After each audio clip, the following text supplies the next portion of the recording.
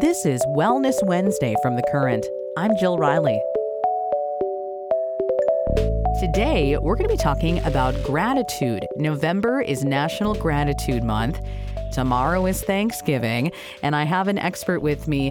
Dr. Lydia Zalowska is a psychiatrist at the U of M Medical School and M Health Fairview. Well, today's topic, like I said, gratitude.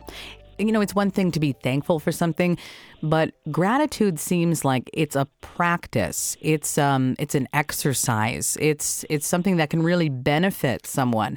And there's a lot of buzz around this word, gratitude, and the importance.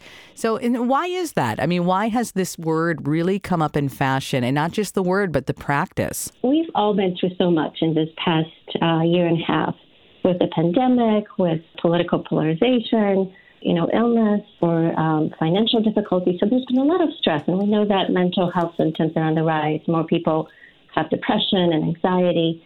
And so I think we all are realizing that there's just so much negative focus in our lives, and it's so important to rebalance that.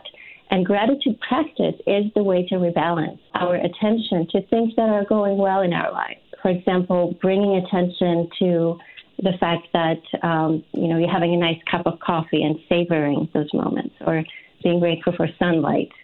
Those moments of connecting to gratitude, to appreciation, to something positive can have health benefits, mental health benefits, can also lead to more resilience.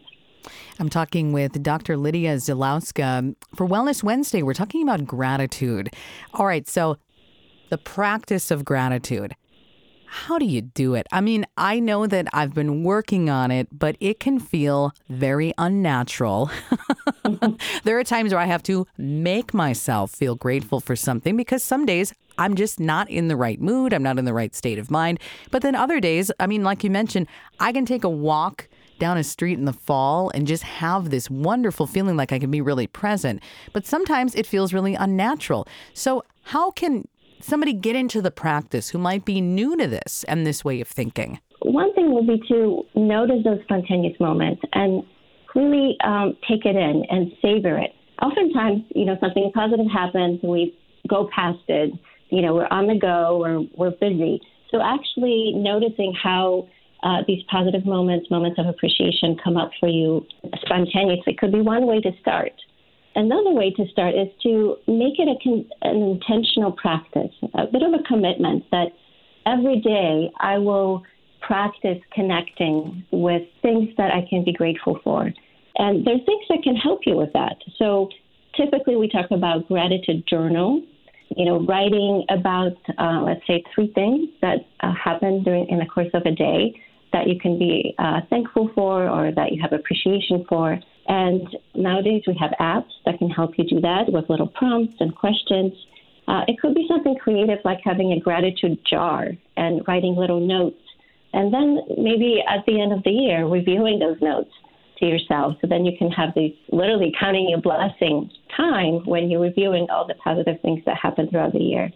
Writing a thank you note, or it could be, thank you email or text, is a way to express gratitude to others, and that can have really a nice effect on feeling more connected to others, having kind of a positive shift in thinking about the relationship. And you can even write a letter to yourself. That's an interesting, twist on directing gratitude or appreciation towards yourself. And even having something like a reminder to practice gratitude, whether it's quotes, a picture, or some people do photography.